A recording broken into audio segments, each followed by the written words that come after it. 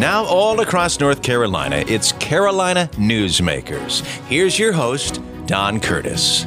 Well, hello, everybody. Rick Martinez in for Don Curtis on this edition of Carolina Newsmakers, and I'm pretty excited about this because I get to talk to Paul Meyer. He is the Executive Director for the North Carolina League of Municipalities, and that is a nonpartisan federation of more than 554 cities and towns and villages and everything else in North Carolina. Mr. Meyer, does that include the big cities like Charlotte and Raleigh? Are they in there too? They are. Yes. And so let's get to the urban-rural divide that we hear in so much. How do you sort of equate or match up the desires of a town like Raleigh and a town like Zebulon? Sure. Is there that much difference, or am I just sort of bedazzled by the size difference? No, Rick, that's a great question, and we get this a lot. The beauty of the league is we have everybody under the same roof, and mayors and council members from massive cities and mayors and council members from smaller communities get to be together, talk with one another, learn from one another. They typically find that like 95% of what they're working on is exactly the same. It doesn't matter whether it's Charlotte or whether it's Chocowinity. They're working on very much the same thing, which is improving the quality of life for the residents that live in their communities. How they do it is different. So the challenges that the mayor of Chocowinity is facing and the mayor of Charlotte are facing, those are two different dynamics. But the beauty of the league is they get to work together and try to figure out the best path for North Carolina. Governor Cooper came out with the big old bond, $3.9 billion. And, of course, the headline was, school construction and the community colleges and UNC system, everybody's going to get some money. But there was a significant amount of money that was designated to water systems. I'm assuming that would go to your members, and if it is, tell us kind of what the need is for water and infrastructure in general out there. Well, so cities are, throughout history formed specifically for joint sharing of infrastructure, urbanization, and how people could collectively work together. Clearly, the governor in the bond package he's got in the budget, he's got $800 million set aside for mostly rural water and sewer infrastructure. And why is it directed primarily for the rural communities? Well, because in a lot of those communities you've got population decreases, demographic changes that are leading to areas that are struggling. Typically these towns were set up for a mill in the 1940s or 50s. That mill is now closed because those jobs went overseas or went somewhere else. And now you've got limited ratepayers. You've got a water system and a wastewater system that's dying on the vine and needs help. And I think there's a recognition from Governor Cooper that there's a state responsibility in helping those areas deal with that issue. Is $800 million enough? Absolutely not. I think the studies that we've seen indicate that we've got a $29 billion water and wastewater infrastructure deficit in the state. Now, there's lots of different ways you could measure that, but that includes the needs of growing communities. Think about Charlotte for a minute. They're rapidly growing, and they've got the opposite side of the coin. How do they keep up? How do they keep up and expanding their infrastructure, not just maintaining what they have? Can you address the fact that when you see all the big stories that the media does about North Carolina, it's usually about it's a great place to live, it's the economy's booming and all of that sort of thing. But in reality, they're really talking about 5 major cities and not the rest of North Carolina. Right. What are and you talked about population decreases in some areas.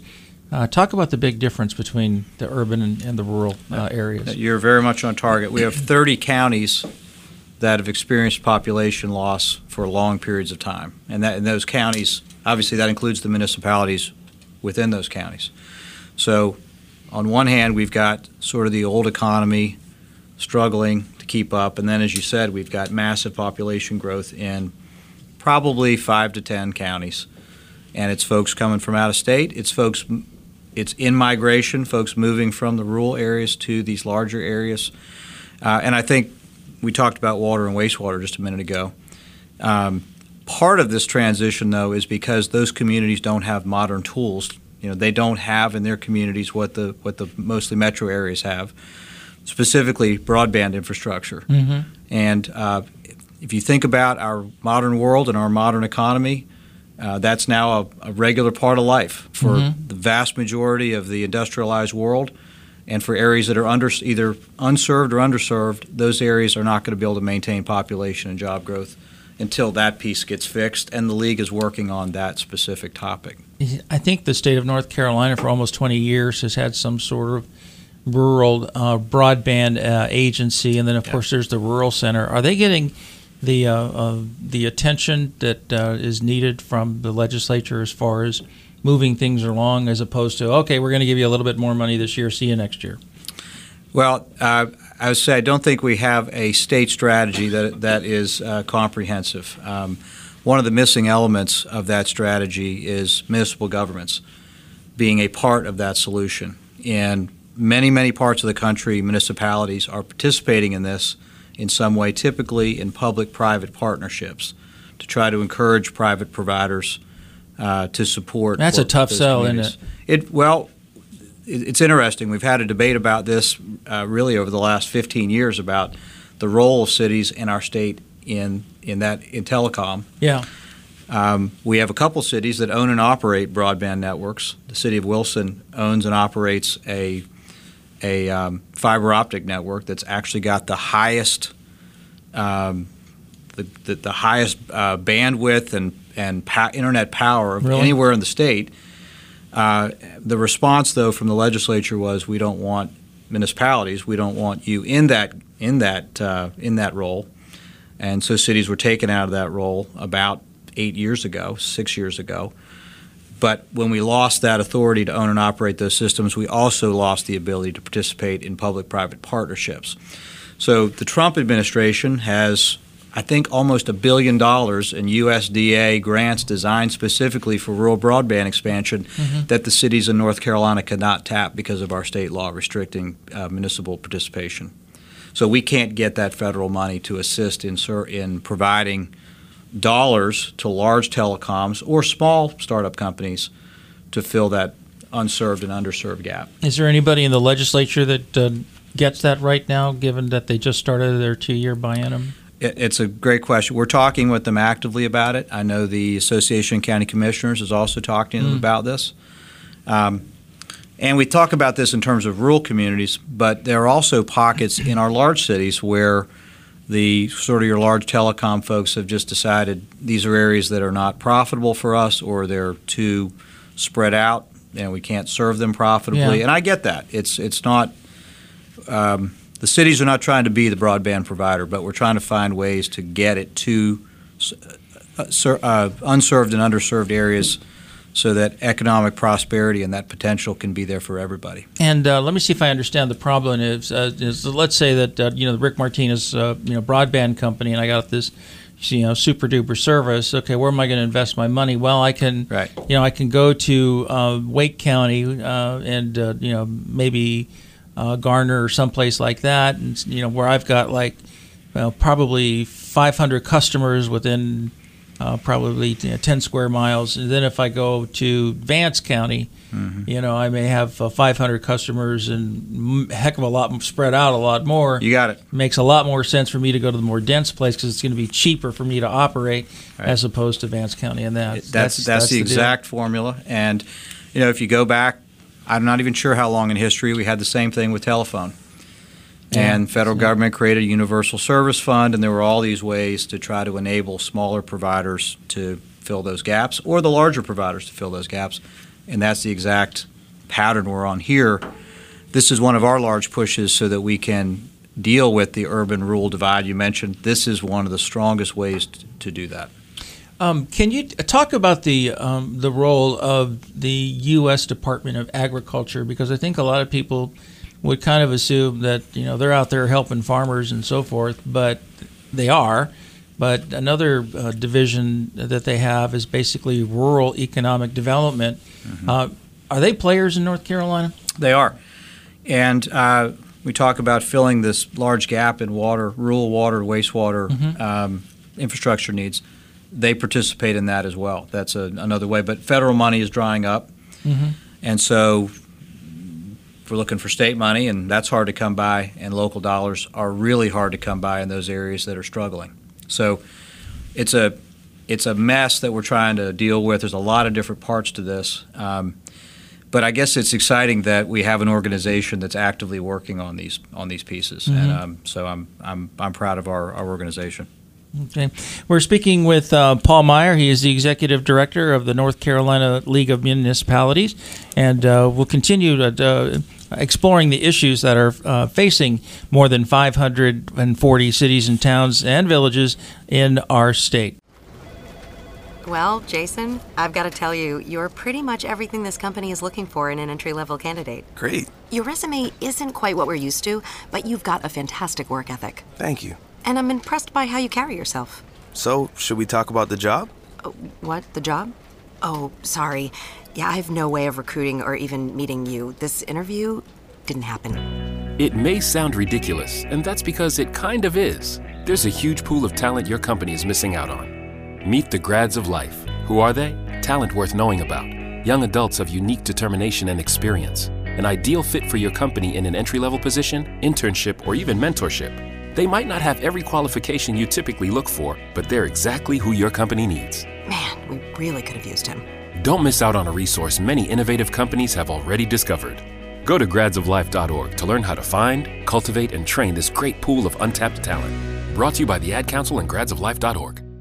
You've got your shades on, do you? So cool, so hip, so sheltered by frames of UV protection to show the world you are a force. But did you also know by wearing sunglasses you're doing your eyes a favor? That's right, sunglasses help avoid overexposure to the sun, which can produce red eyes, a feeling of grittiness, even excessive tearing. But you, oh master of the incognito, are taking care of your eyes without even knowing it. For more easy ways to keep keeping your eyes healthy, see your optometrist or visit AOA.org. We continue with Carolina Newsmakers. Here's Don Curtis. Welcome back to Carolina Newsmakers. Rick Martinez in for Don Curtis on this edition of Carolina Newsmakers. Paul Meier is with us. He's the executive director of the North Carolina League of Municipalities. He is a graduate of Wake Forest University and got his law degree at Campbell, where he likes to brag all the time about how so many of their law degree graduates get you pass the bar like they're number one as far as beating all the law schools. There's actually a discussion about having the Campbell the Campbell graduates not even have to take the bar anymore. Yeah, it's just assumed. Yeah, right? Absolutely. I think it's a great move. Okay, well, so you can see what we're dealing with here, folks. Okay. We're talking about the rural development primarily. Let me ask you about an issue that doesn't get a lot of attention, and I think that a lot of non-urban cities are looking at the retirement community because if you don't have to go to work every day and fight traffic in the urban areas, man, I tell you, rural North Carolina is a great place to retire. I know that there's a couple of counties and cities that are actively pursuing that market. And then if you have situations where, a lot of kids in rural counties are coming to the Wake County or Wilmington and getting an education at one of our 17 campuses and deciding, I like it here. That's a long way of getting to aging populations. Is that becoming an issue for some of the 540 towns and villages? It is. What's tough is in the changing economy, a lot of these towns are having to reinvent themselves, going through a visioning process about what the future is because the mill closed, or the large industrial piece is no longer there. And some of the communities have identified retirement, a retirement sort of vision for the town, that they in fact want this, that they are interested in becoming a very friendly place for retirees. That raises all kinds of questions about our transportation system. It raises questions about health care. It raises question about retail and, of course, broadband, because if you start thinking through folks that aren't able to leave their homes readily or easily. Right. Having that sort of ability to communicate with the world is really an important thing. So we have actually a subset of our league called the North Carolina Resort. I think it's called the Resort Towns, something to that effect. And they talk actively about issues related to elderly folks living in their communities and the steps that they have to take as leaders to create a local community that's amenable for those folks and gives them the quality of life that they're looking for.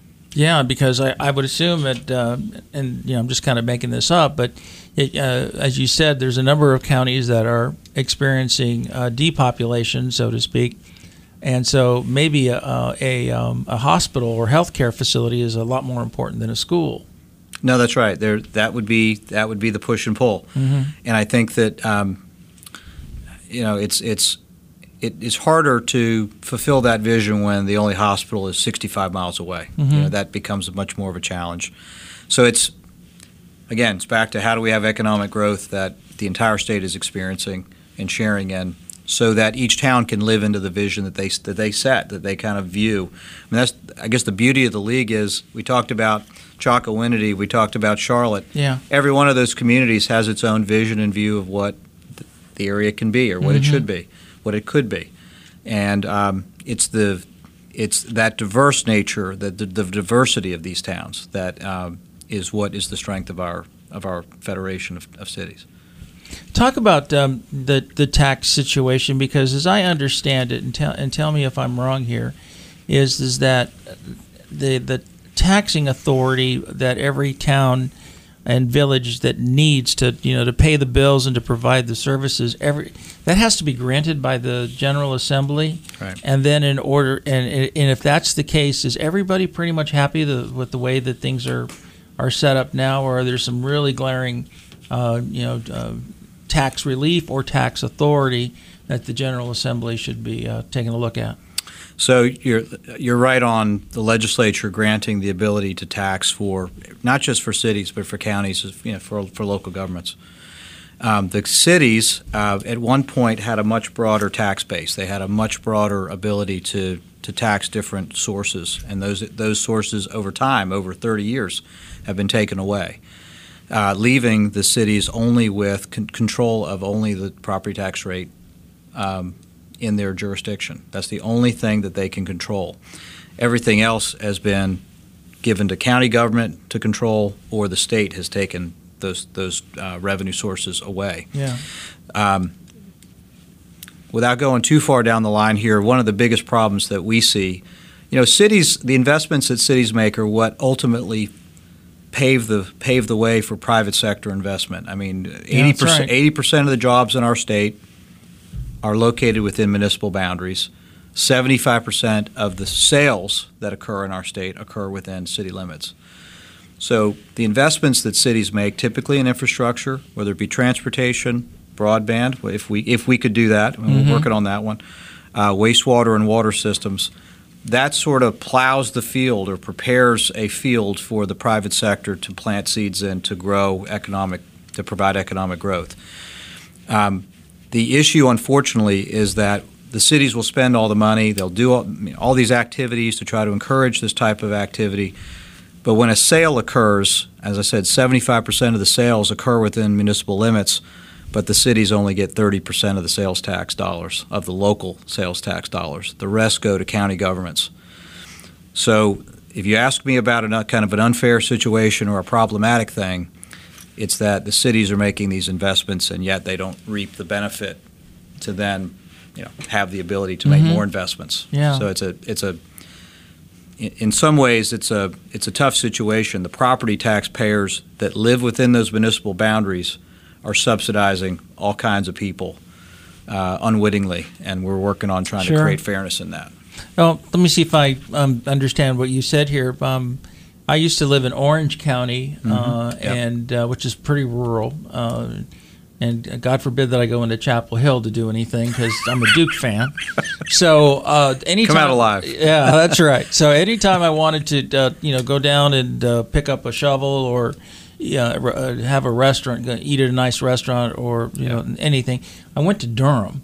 and all Yep. my sales tax went to Durham as opposed to Orange County, where I live. Is that what you're kind of explaining here? You said 70% of retail or of sales transactions are in the urban areas, and So if you went to Chapel Hill, let's just keep it. If you, as an Orange County resident, if you lived in the unincorporated area, yeah, I did, and you came into Chapel Hill and you purchased something that had a local sales tax applied to it, the county of Orange would take 66% of that. Really? Of that, and the city would only get a much smaller part, even though you were probably eating somewhere or in a store that the city made a transportation investment or water and wastewater to get to. And this is the issue that we're talking about. Because of these policy decisions over time, we've set up a situation where taxes are going to, for the taxpayers in the city limit, their property taxes are much more pressure on them over time. And so unless there's substantial growth, infill growth within the city, it's going to get tough. And property tax is really a sensitive type of tax because, first of all, you tend to see it in your mortgage payment every month when it goes up, so you're reminded of it. Yes. And then there's I guess there's the capacity of, there's only so much that you can raise without beginning to drive people out, particularly those who have the economic resources who you want, hey, heck with this, I'm going to go over to, that's right, Roxborough or someplace, to heck with Wake exactly. County. Okay. Or out of state. Or out of state, Yeah, I mean, so it's, and so if you think about the combined property tax rate between a county and a city, these are things that are, they're part of the economic development decisions for the companies that we're working with and that are, hometown companies too. I mean, we don't want this to become such a burden that we create disincentives, but on the other hand, we have to be able to raise the money to do the things that we need to do, and that's. Is that a touchy subject among your membership? Because I recall that I used to work for Governor McCrory, and during that time, there was a measure to, in essence, redistribute sales tax for the reasons that we had talked. Governor McCrory, being the once mayor of Charlotte, he kind of hit the hit the ceiling over that, and pretty much killed it, or along with some other folks and so forth. Right. So, is that a sensitive subject even within your membership? That's a tough one within the league's membership, because there's kind of winners and losers being created in those redistribution formulas. We said all along that there are other ways to do exactly the kinds of things. You can do it without having to pull directly from somebody's pie and putting it in somebody else's. But we sort of have the philosophy, and when I say we, I'm talking about the mayors and council members that are leading our organization, that if you elevate all ships, you don't have to do these types of things. Or you can do it through other resources, such as state resources. You can transfer, and that's been going on for years. We've transferred money across the state through state budget. I mean, that's always happened. And for that matter, the federal budget that occurs.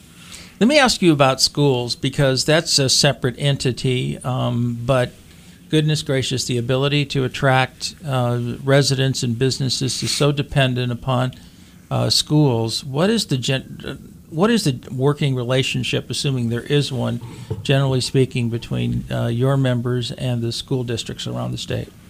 So what I would say to you is cities are not involved in this type of thing. I mean, the core function of cities is about sort of economic development, infrastructure, basic services for residents, utilities. Those are the kinds of things that we do. Yeah. So we don't have a lead role, really any role at all in education. I know there are some folks that would like to see cities involved in that, but that's not really what we do. The county governments are in school capital. They're not. They fund them. Yeah, they're in school capital, but that's not been a role that we've been given under state statute, and so I wouldn't say it's a bad relationship. I'd just say it's not one that it's just not really a lane that we're in. And I guess you guys got enough to do as it is, right? The cities are already stretched enough. I know that it's just not.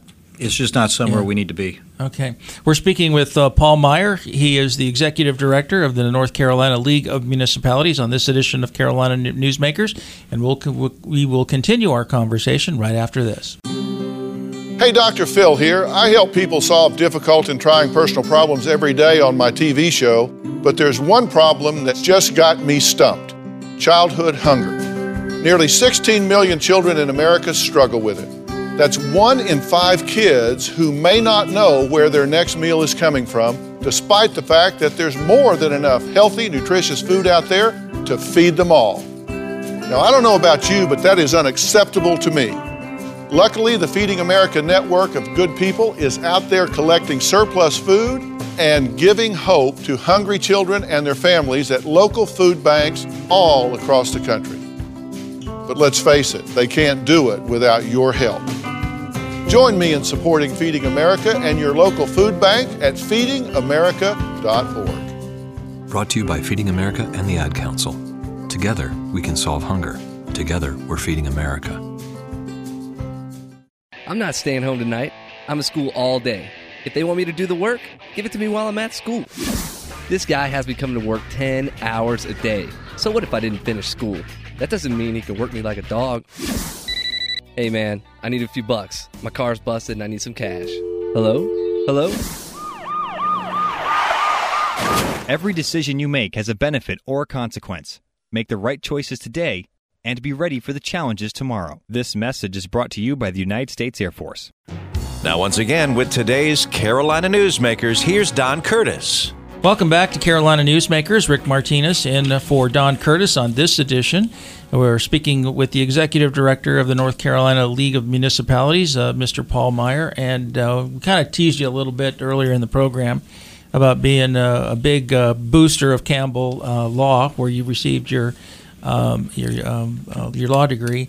And so, are you born bred North Carolina, or are you one of them Yankees that came in and to mess everything up? It depends how you define Yankee. I'm from multiple states, but I'm not born and bred North Carolina. Okay, how long have you been in North Carolina?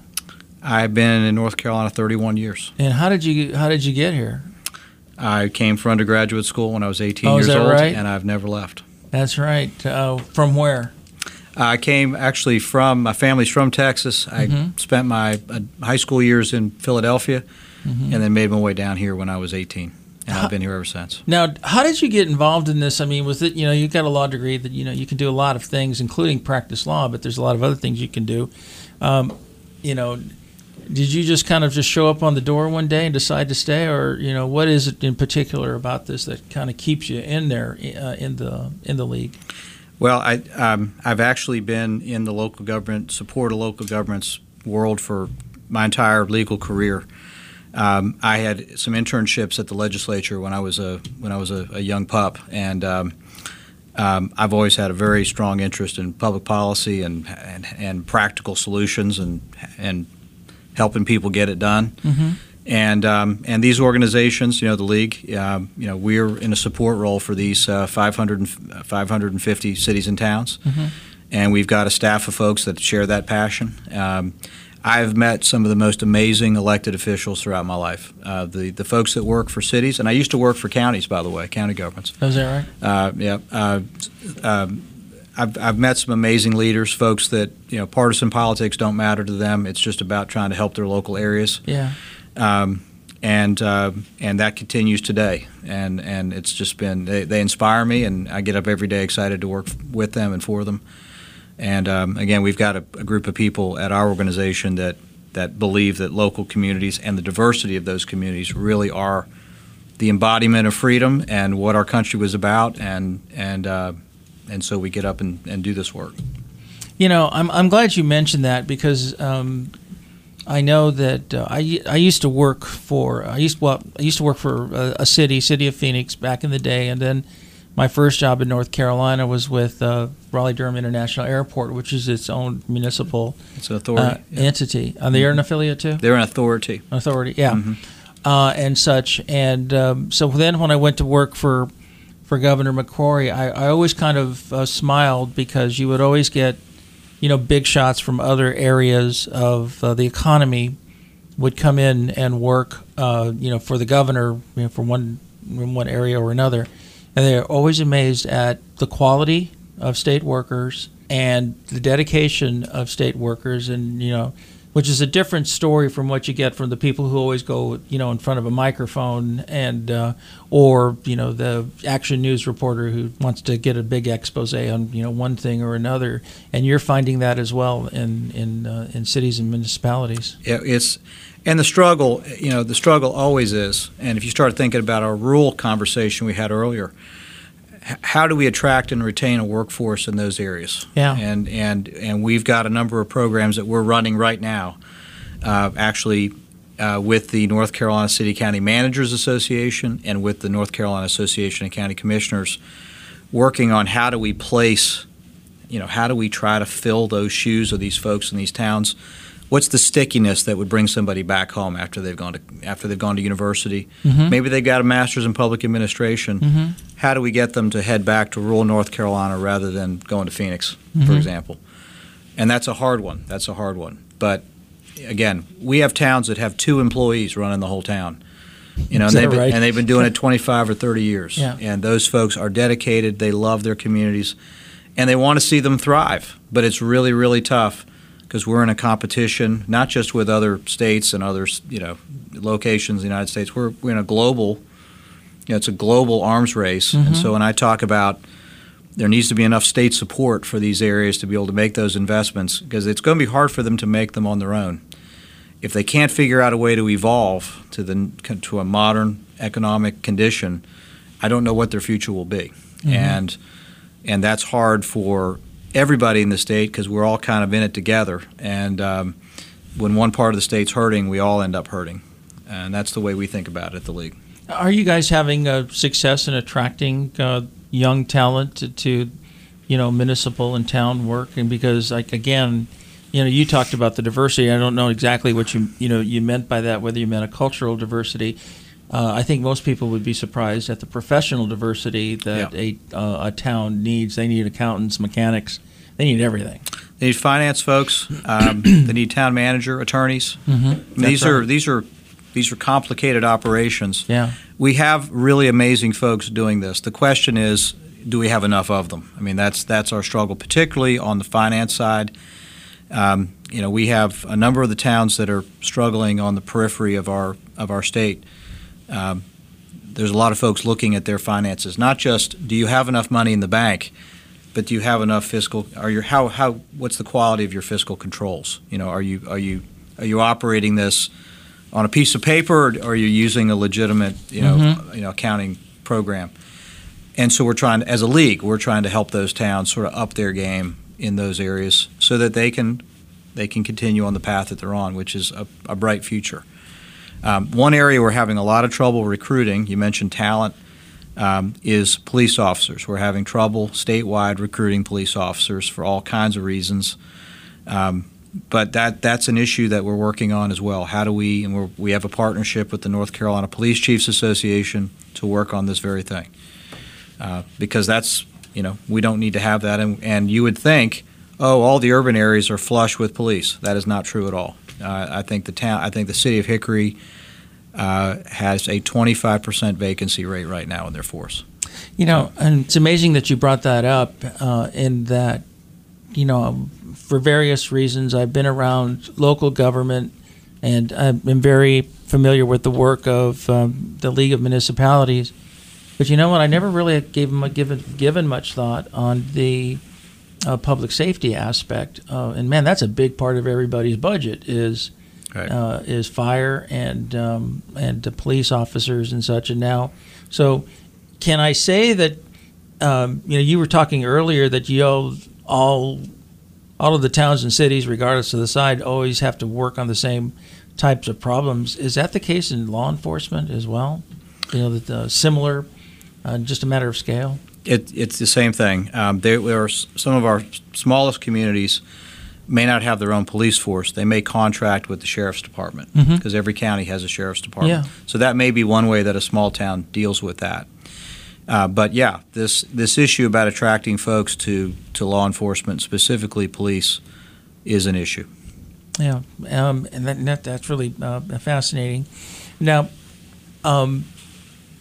Are the rural areas, like I said, everybody, not just necessarily the rural areas, are they getting the proper amount of attention when it comes to transportation, particularly roads? Because in the governor's proposal for bonds, he did.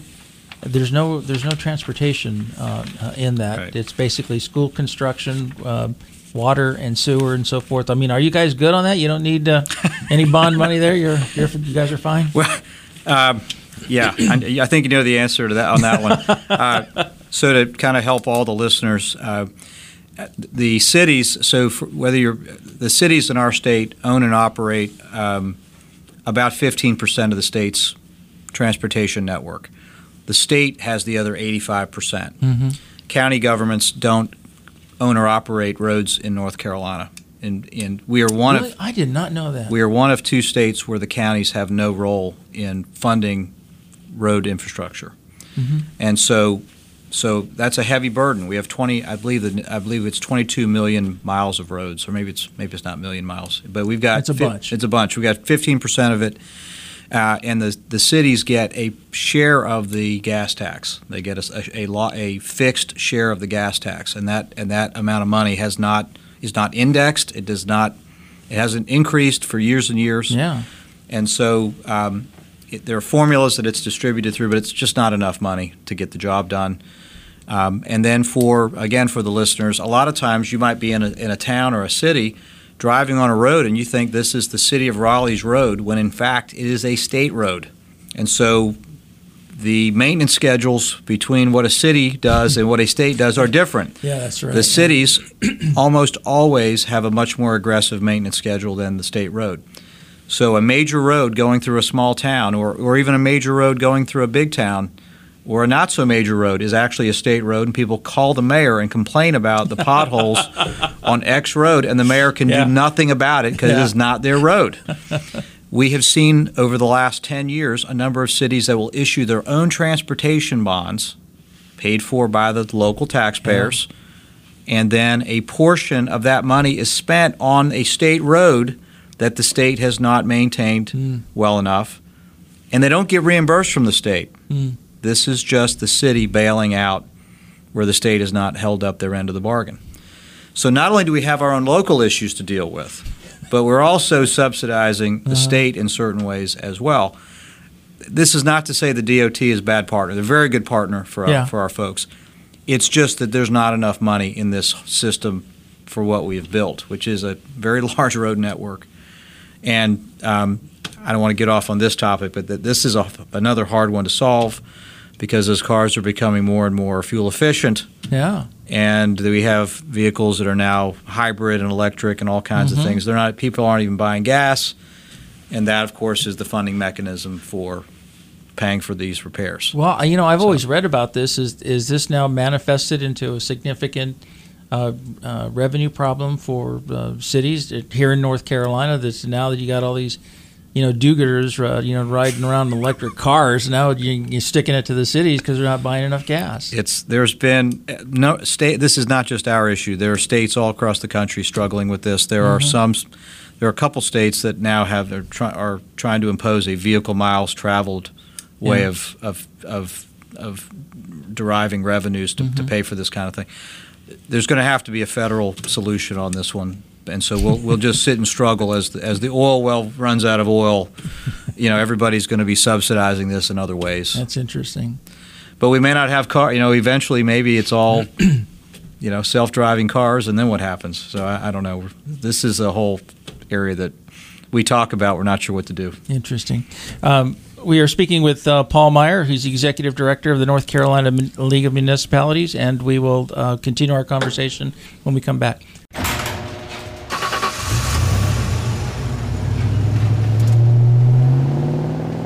I spend a lot of time in the garage, but even more time in the rain, sleet, and mud. In '95, I helped tow your moving trailer. In '05, I helped you get out of a ditch. Yeah, I know I'm a bit rusty, and sadly in '09, It was sparks from me, your handy chains, dragging behind your truck that accidentally started a wildfire. Sparks from dragging chains can start a wildfire. Spark a change, not a wildfire. Visit SmokeyBear.com. Brought to you by the U.S. Forest Service, your state forester, and the Ad Council. Only you can prevent wildfires. When we get old, will you take care of me if I can't get around anymore? Of course. We'll find a way. Are you going to take care of me if I can't see anymore? I'll read to you every day. And if one of us gets Alzheimer's disease, what then? Call 1-800-437-2423 for a free booklet on caring for your loved ones from Alzheimer's Disease Research. 1-800-437-2423.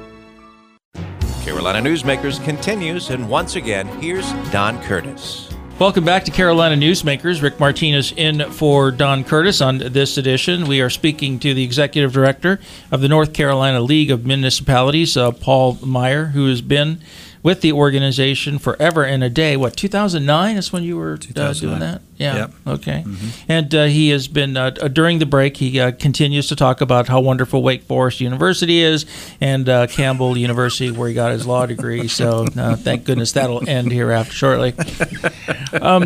General Assembly is in town, and they've filed a lot of bills. Are there any bills in there that you're looking out for as far as your member cities and towns? Well, it's not necessarily the bills that are being filed right now. You know, it's so early in the session that if I told you we cared about one bill, there's going to be. The league usually follows and works actively on 300 to 400 bills per session because these pieces of legislation affect cities. We believe, and we have not seen it yet, but we believe there will be a broadband bill coming that obviously we will support and push very hard for. And we know there's going to be a budget bill. We just saw the governor's budget yesterday that contained a number of things that affect cities and towns. But an issue that is sort of flying under the radar screen that is important for cities and towns is about pensions for city workers. Our system has been one of the most well-funded pension systems in the country forever, and that's a tribute to state treasurers and legislatures and city leaders for decades.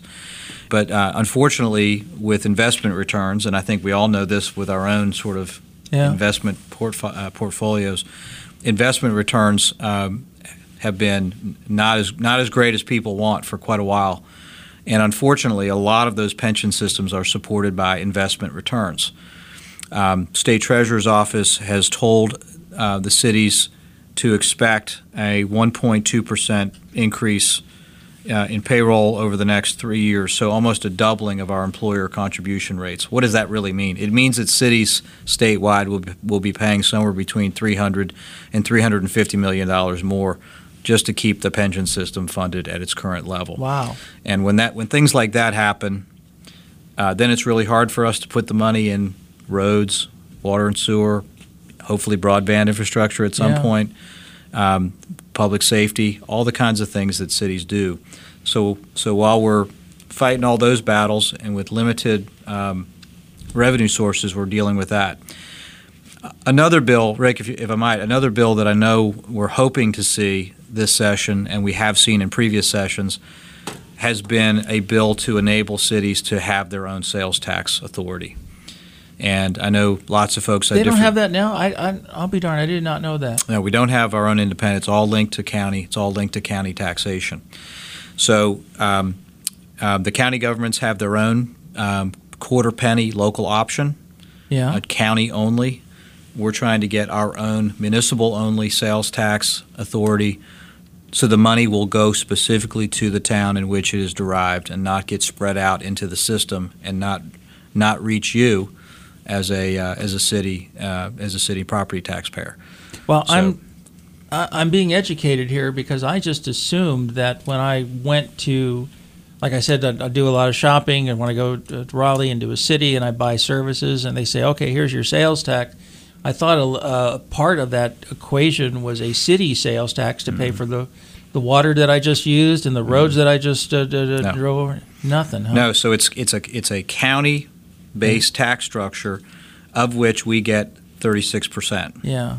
And the 64% goes to the county government. Yeah, that's a sweet deal. So if you're a county, it's a great deal. But if you're a city who's having to pay for all that infrastructure that's led to that development, it gets really, really tough, which is why we're now talking about a separate taxing authority just for the towns.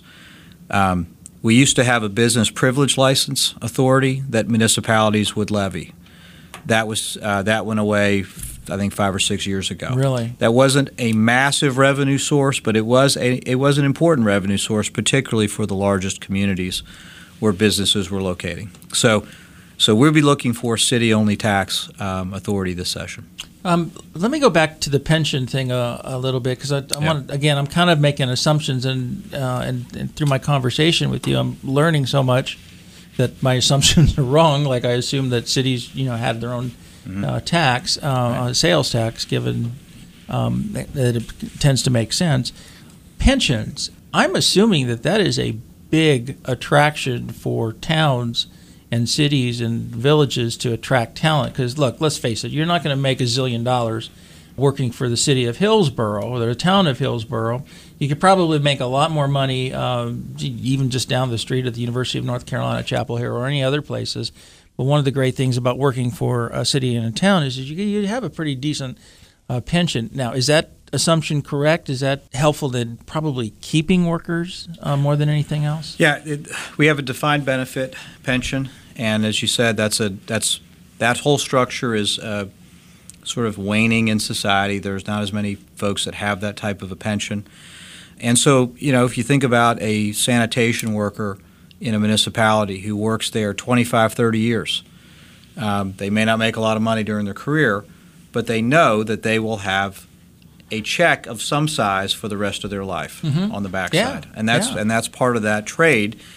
Part of public services, I may not make as much during my career, but on the backside I will be I'll have something. And so, it's an important piece for our folks to attract and retain talent. Whether it be a city manager or whether it be, again, somebody who's out on the front line helping us with yard waste and that sort of thing. And so this issue about defined benefit pensions and maintaining that system is an important piece for the city governments. Are there enough former city council members, mayors, maybe city managers in the legislature now? I mean, how's the mix right now? Because it's really, I know that when Governor McCrory, he was really helpful for, in fact, working with the Mayor McFarland, to getting the Dix deal done, because you had two mayors working together. They spoke the same language. Right. How's your representation as former mayors and that sort of thing? It's good. We obviously would want more. We would want more of our folks running for those offices. The last two elections have actually had a good number of former municipal officials coming to the state legislature. And so it's always important for us to make sure that we're, helping them connect state policy with municipal issues. Because, there are 1,800 bills that are introduced during the legislative session. That's a lot to keep up with. Wow. And so our job is to try to keep those city issues in front of the legislators, whether they're former city officials or not. But of course, locally elected officials who then become state legislators, we think generally they have just a different sense because they've had to govern in a different environment. So we're always promoting those types of folks and hoping they'll move to the next level. Are you able to get a number of former mayors and so forth who have gone on to other jurisdictions to come back and speak to your annual meetings and so forth? Because it's kind of like one of ours did good, and we can do it too. We do. We have folks that have come back and have done those types of talks. And we were talking earlier about our state treasurer. So Dale Falwell was a locally elected official on a school board. Was he? So he was not a city council member, but he has come and talked to our group and can talk about local communities and local needs because he's been there. Been there. Yeah, that's great. Well, I want to tell you that Mr. Meyer, it's been a lot of fun. I appreciate you taking time out to educate and inform and entertain. our listeners throughout the state of North Carolina. Appreciate you being here. Thank you, Rick. I appreciate it. All right. Rick Martinez in for Don Curtis on this edition of Carolina Newsmakers. Don will be back next week. Carolina Newsmakers is a production of NCN and is heard each week on a network of North Carolina's leading radio stations. To hear a repeat of this broadcast, go to carolinanewsmakers.com. Carolina Newsmakers is produced by Jason Kong. Network engineer is Alan Sherrill. I'm Scott Fitzgerald, inviting you to join us again next week, same time, for Carolina Newsmakers.